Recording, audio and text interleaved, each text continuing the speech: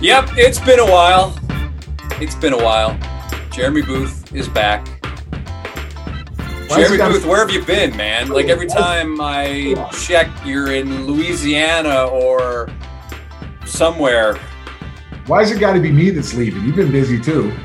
You know, it's only been a couple of weeks. You've been busy anchoring things, making more things for Emmys. Like you're anchoring busy. Things. You make it sound like I'm a ship captain.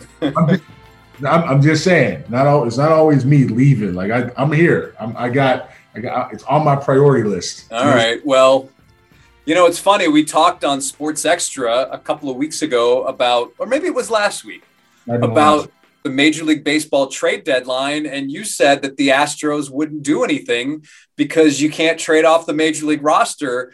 And Jeremy Booth, dare I say, you were wrong because they got Kendall Graveman from the Mariners. And for whom did they acquire him for? 2 pieces off their Major League roster, Abraham Toro and Joe Smith.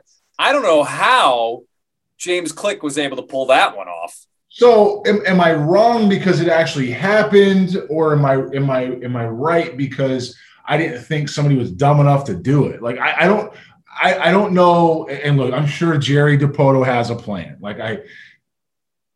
I'm sure Jerry DiPoto has a plan, but I don't. Good for James Click. Like, hey, you gotta win. That's a win with a capital W. Like, I never thought that someone would do that deal, and I'm not alone because the Mariners players never thought somebody would do that deal. Right? The American League West never thought somebody would do that deal. And of all the deals that have gone down as we get closer to the deadline, I think that's the one that blows me out of the water. Like I remember asked a couple of people, I said, wait a minute, let me see if I get this right. One of the best wins of the year for that team, 6 games back of the team that you trade to, chasing a wild card, and you give up what for who? Like nothing against to that team, nothing against Abraham Toro or anybody in the big leagues. But what are we actually doing? Like, Jerry, you better go get something else done before it's over because, you gotta add something else to that bullpen. And the Astros did a great job. Like, it's like Jerry DiPoto felt like Christmas was July 26th. It's like, I think it's supposed to be December. Let's just move it up 5 months. Here's your gift, Astros. We're going to go ahead and give you Kendall Graveman and the division. How about that? 2 things at once, Kendall Graveman and the division. And the Astros need it in ways that can't accurately be described, right? Now, I will tell you this. There are players in the organization after that trade happened that said, any chance I get out of here too? Like, any chance I get traded? And I don't know what else to say besides, was I technically wrong, Jason? Yeah, I guess I was technically wrong, but I wouldn't have done that deal. You wouldn't have done that deal. I talked to my neighbor. He wouldn't have done that deal. Like nobody, I asked Bernie the other day, Bernie, would you do that deal? He goes, no, nobody would have done that deal. So, good for James Click that he got it done. The fact that someone would take Joe Smith off his hands is amazing to me. Joe Smith, one of the nicest, most professional baseball players you will have ever encountered. But even he would say that his results have been not good this year. Now, granted, I think he pitched a 1-2-3 inning in his first appearance for the Mariners against the Astros. And obviously, Abraham Toro went deep twice. But, man, to give up Joe Smith and to get back Kendall Graveman. Yeah, Jason, we play 162 of these things, not one. Right. So, good for Joe with the 1 inning and nothing. Look, he's a big leaguer and has been there for a few years. And I feel bad sometimes when we talk about these guys because they're like the best on the planet. You got to remember they're just the best on the planet. And what they do every single day is so difficult to do. Like, you have to respect it. I respect it. I know you respect it. And so, when we start breaking these guys down, man, sometimes it's tough because you don't want to – you got to remember who you're talking about. You're still talking about big league baseball players. But that said – 162 games. Abraham Toro is going to be a good player. Is he going to be a Alex Bregman? Is he going to be a Kyle Seager? Is he going to be a Trey Turner? He's going to be a good player, right? And so, he's going to go out and he's going to help Seattle for whatever he can help them for. What that is, we don't know yet. Joe Smith, same thing. Seattle had turned the corner in a division that was weak. It's a weak division, okay? And while they're not a playoff-ready team, and I got to believe either – and I got to say this. I was really, thinking about this for a little bit, because obviously the Mariners are a former organization of mine and the Astros, and I have this would you call it love-hate relationship? Me and Chris Gross, we just traded Christmas cards again. It's great. He sent me an email and said, "Hey, thanks for all the." Yeah, I was like, "I know, Chris," but back to this part. Well, that's impressive because we are 5 months away from Christmas, so that just shows the love. The fact that you guys are exchanging them early. Yeah, it had a nice little graphic on it on the cover of it. It was good to see Chris was giving me the love. He told me I was number one, and I appreciated it. So, when you go back to Jerry Dipoto, either Jerry doesn't have a master plan that he's sure is going to work out. And that's what I would say about that trade, right? And I don't believe that Jerry's scared of the playoffs. I don't believe that Seattle is scared of the playoffs. That city, much like Houston at a certain point, deserves a winner, right? That city deserves a winner. So it's just tough to swallow that that's what went down. And, with all love to Jason Churchill, who is a big Dipoto supporter, we got to let this thing ride a little bit. Let's see what happens by Sunday, right? Let's see what happens by Sunday. Sunday is the 1st, I believe, right? So let's see what happens. I guess it's the trade deadline tomorrow. It's tomorrow. So let's see what happens by tomorrow. Yeah, so the trade deadline is Friday the 30th, 3 p.m. Central, 4 p.m. Eastern. We'll see what happens. It's going to be an interesting ride to see if they pull something off. Abraham Toro, best case scenario, like a Rich Aurelia, although Rich Aurelia played short. What do you think of that? Bill Miller. Oh, that's the one I was thinking of. Gosh darn it. I was going for a San Francisco Giants type utility guy, and that's who I was thinking. Bill Miller. Gosh darn it, Jeremy. And that's a really good player. Yeah. Really good player. And if that's what the Mariners needed, then good. They found something. I mean, Toro's going to be a good big leaguer, and that's a good player. But it's not Graveman right now on a stretch run when you got momentum, you're gaining steam, and you have a chance to get to the postseason. So either he's scared of the playoffs or he thinks he's got something else he's going to get done. Now, he has made a couple of the deals behind that, and I don't know how impactful they are, but there's other stuff that he brings in. I mean, the guy's traded everybody but his wife. I mean, he trades everybody the entire time he's been in Seattle. He trades them all. And he's good at waiver claims, and he's good at those type of transactions. So he's earned the benefit of the doubt to a point, but he better have something up his sleeve. And right now, if I'm James Click, I don't care what that is because I got what I needed from my bullpen with something I can replace. Dipoto alluded that he was not done, that he was working on something not Wive related. This is no Mike Kekich, Fritz Peterson type of situation, but he did allude that when you look at everything in its totality, when everything is done by the trade deadline, that perhaps the Graveman deal will make sense. James Click had actually said that one of his priorities was guys who could get outs, which is obvious. He also wanted to target guys who could get righties out. And another pitcher he got was Yimi Garcia from the Marlins. And that was a different situation because here you've got a guy with an expiring contract, and he gave up Austin Pruitt, who they DFA'd, the Astros DFA'd, and then, a reserve outfielder type De La Cruz.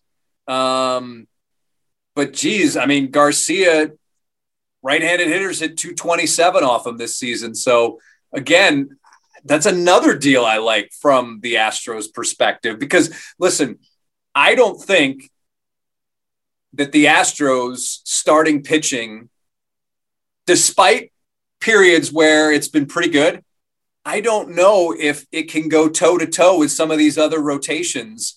And essentially what they're going to have to rely on is that pen. The pen is going to get taxed or used very heavily, I think, in the postseason. But it's like that for every team, I know. But I think the Astros will rely on it, I think, more than some of these other teams that they will see in the playoffs. I'm gonna go back when this is over, and I'm gonna look at the accuracy in total of what I'm about to say. But traditionally, good starting pitching, their teams have the better starting pitching win in the postseason, right? It's not so much the bullpen guys because the relievers are volatile, as we've talked about, right? Tampa Bay last year is a pretty good example of that. To me, they had every bit of the team to beat the Dodgers, should have beat the Dodgers, and they bullpenned their way into the number 2 spot, right? And you say that, and you look back at the Astros this year, and even what they did in 2019 when you and I were in DC when we were following around the World Series. Come back home and they threw Harris again. They just outthrew these guys reliever wise, and you got to stay away from for burning these guys out, especially if you don't have anything behind them. So it'd be interesting to see what they do. I like the fact that James was able to go out there, Click was able to go out there and get some things done that maybe he in a normal universe doesn't get done. But in this alternate planet of how we're making decisions today, he got the better for his team, and that's a testament to him. Kept his core intact, and Kendall Graveman's a good one. Put in perspective what the Yankees have done, because it seems like they stockpile a lot of guys who are alike. I mean, adding Joey Gallo, he reminds me a lot of Aaron Judge and Giancarlo Stanton. Now, they did acquire Anthony Rizzo, but he's not the player he once was, obviously. You have a lot of slugging. I'm not going to say one-dimensional guys, but let's say 1.5-dimensional guys. Rizzo is the best pure hitter of the 4. I was a time where I made the argument for Stanton. Matter of fact, I remember sitting in an Arizona hotel debating with some long-time scouts, and half the room took Mike Trout, and the other half took Stanton. And the half that took Stanton was clearly not correct, right? In how that bore out. But the Yankees are adding the right type. Well, first of all, they added 2 left-handed hitters to hit in that ballpark, and that's going to help. All you have to do in that new Yankee Stadium is get the ball remotely in the air, and it's gone. I mean, I think the fence says, what's it say, 320 on it, 312, 314, something like that, and it plays like it's 215. Like it's a shallow ball carries, like pop it up in the air and it's gone type ballpark. So from that standpoint, getting 2 guys that can pull the baseball doesn't hurt their yard. The problem you've got is one that you've had in this game as a whole, but also one that you've had over time with different teams, going back to the Baltimore Orioles of Earl Weaver's day.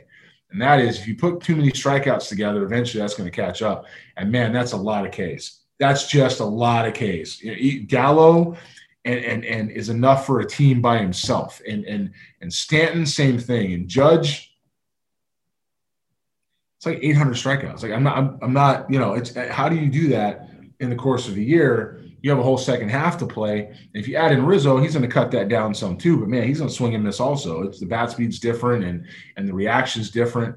I mean, if the second half of the year, these guys can easily give you 500 to 600 strikeouts between them in today's rates, right? Not like it was 5 years ago. And the last team I remember I truly was able to watch that did that was the Milwaukee Brewers of 2002 and 2001. And you had check this out. You had Jeremy Burnitz. You had Jeff Jenkins. You had Richie Sexson. You had Jose Hernandez. Where's the contact? Like where? I mean, that's like that's swing and a miss and swing and a miss and swing and a miss. So, it's a lot of Ks. And the Yankees are Gary Sanchez is in that lineup. That's a lot of Ks. Luke Voigt's in that lineup. That's a lot of Ks. Like, what are you doing? Like, that's a lot of strikeouts. So I don't know. I mean, that's 7 guys we just went down the list on, right? Or 6. Who? How about this? Who's playing that isn't going to strike out? Is Gleyber Torres? Is he going to make consistent contact? Is that going to happen? Who am I missing?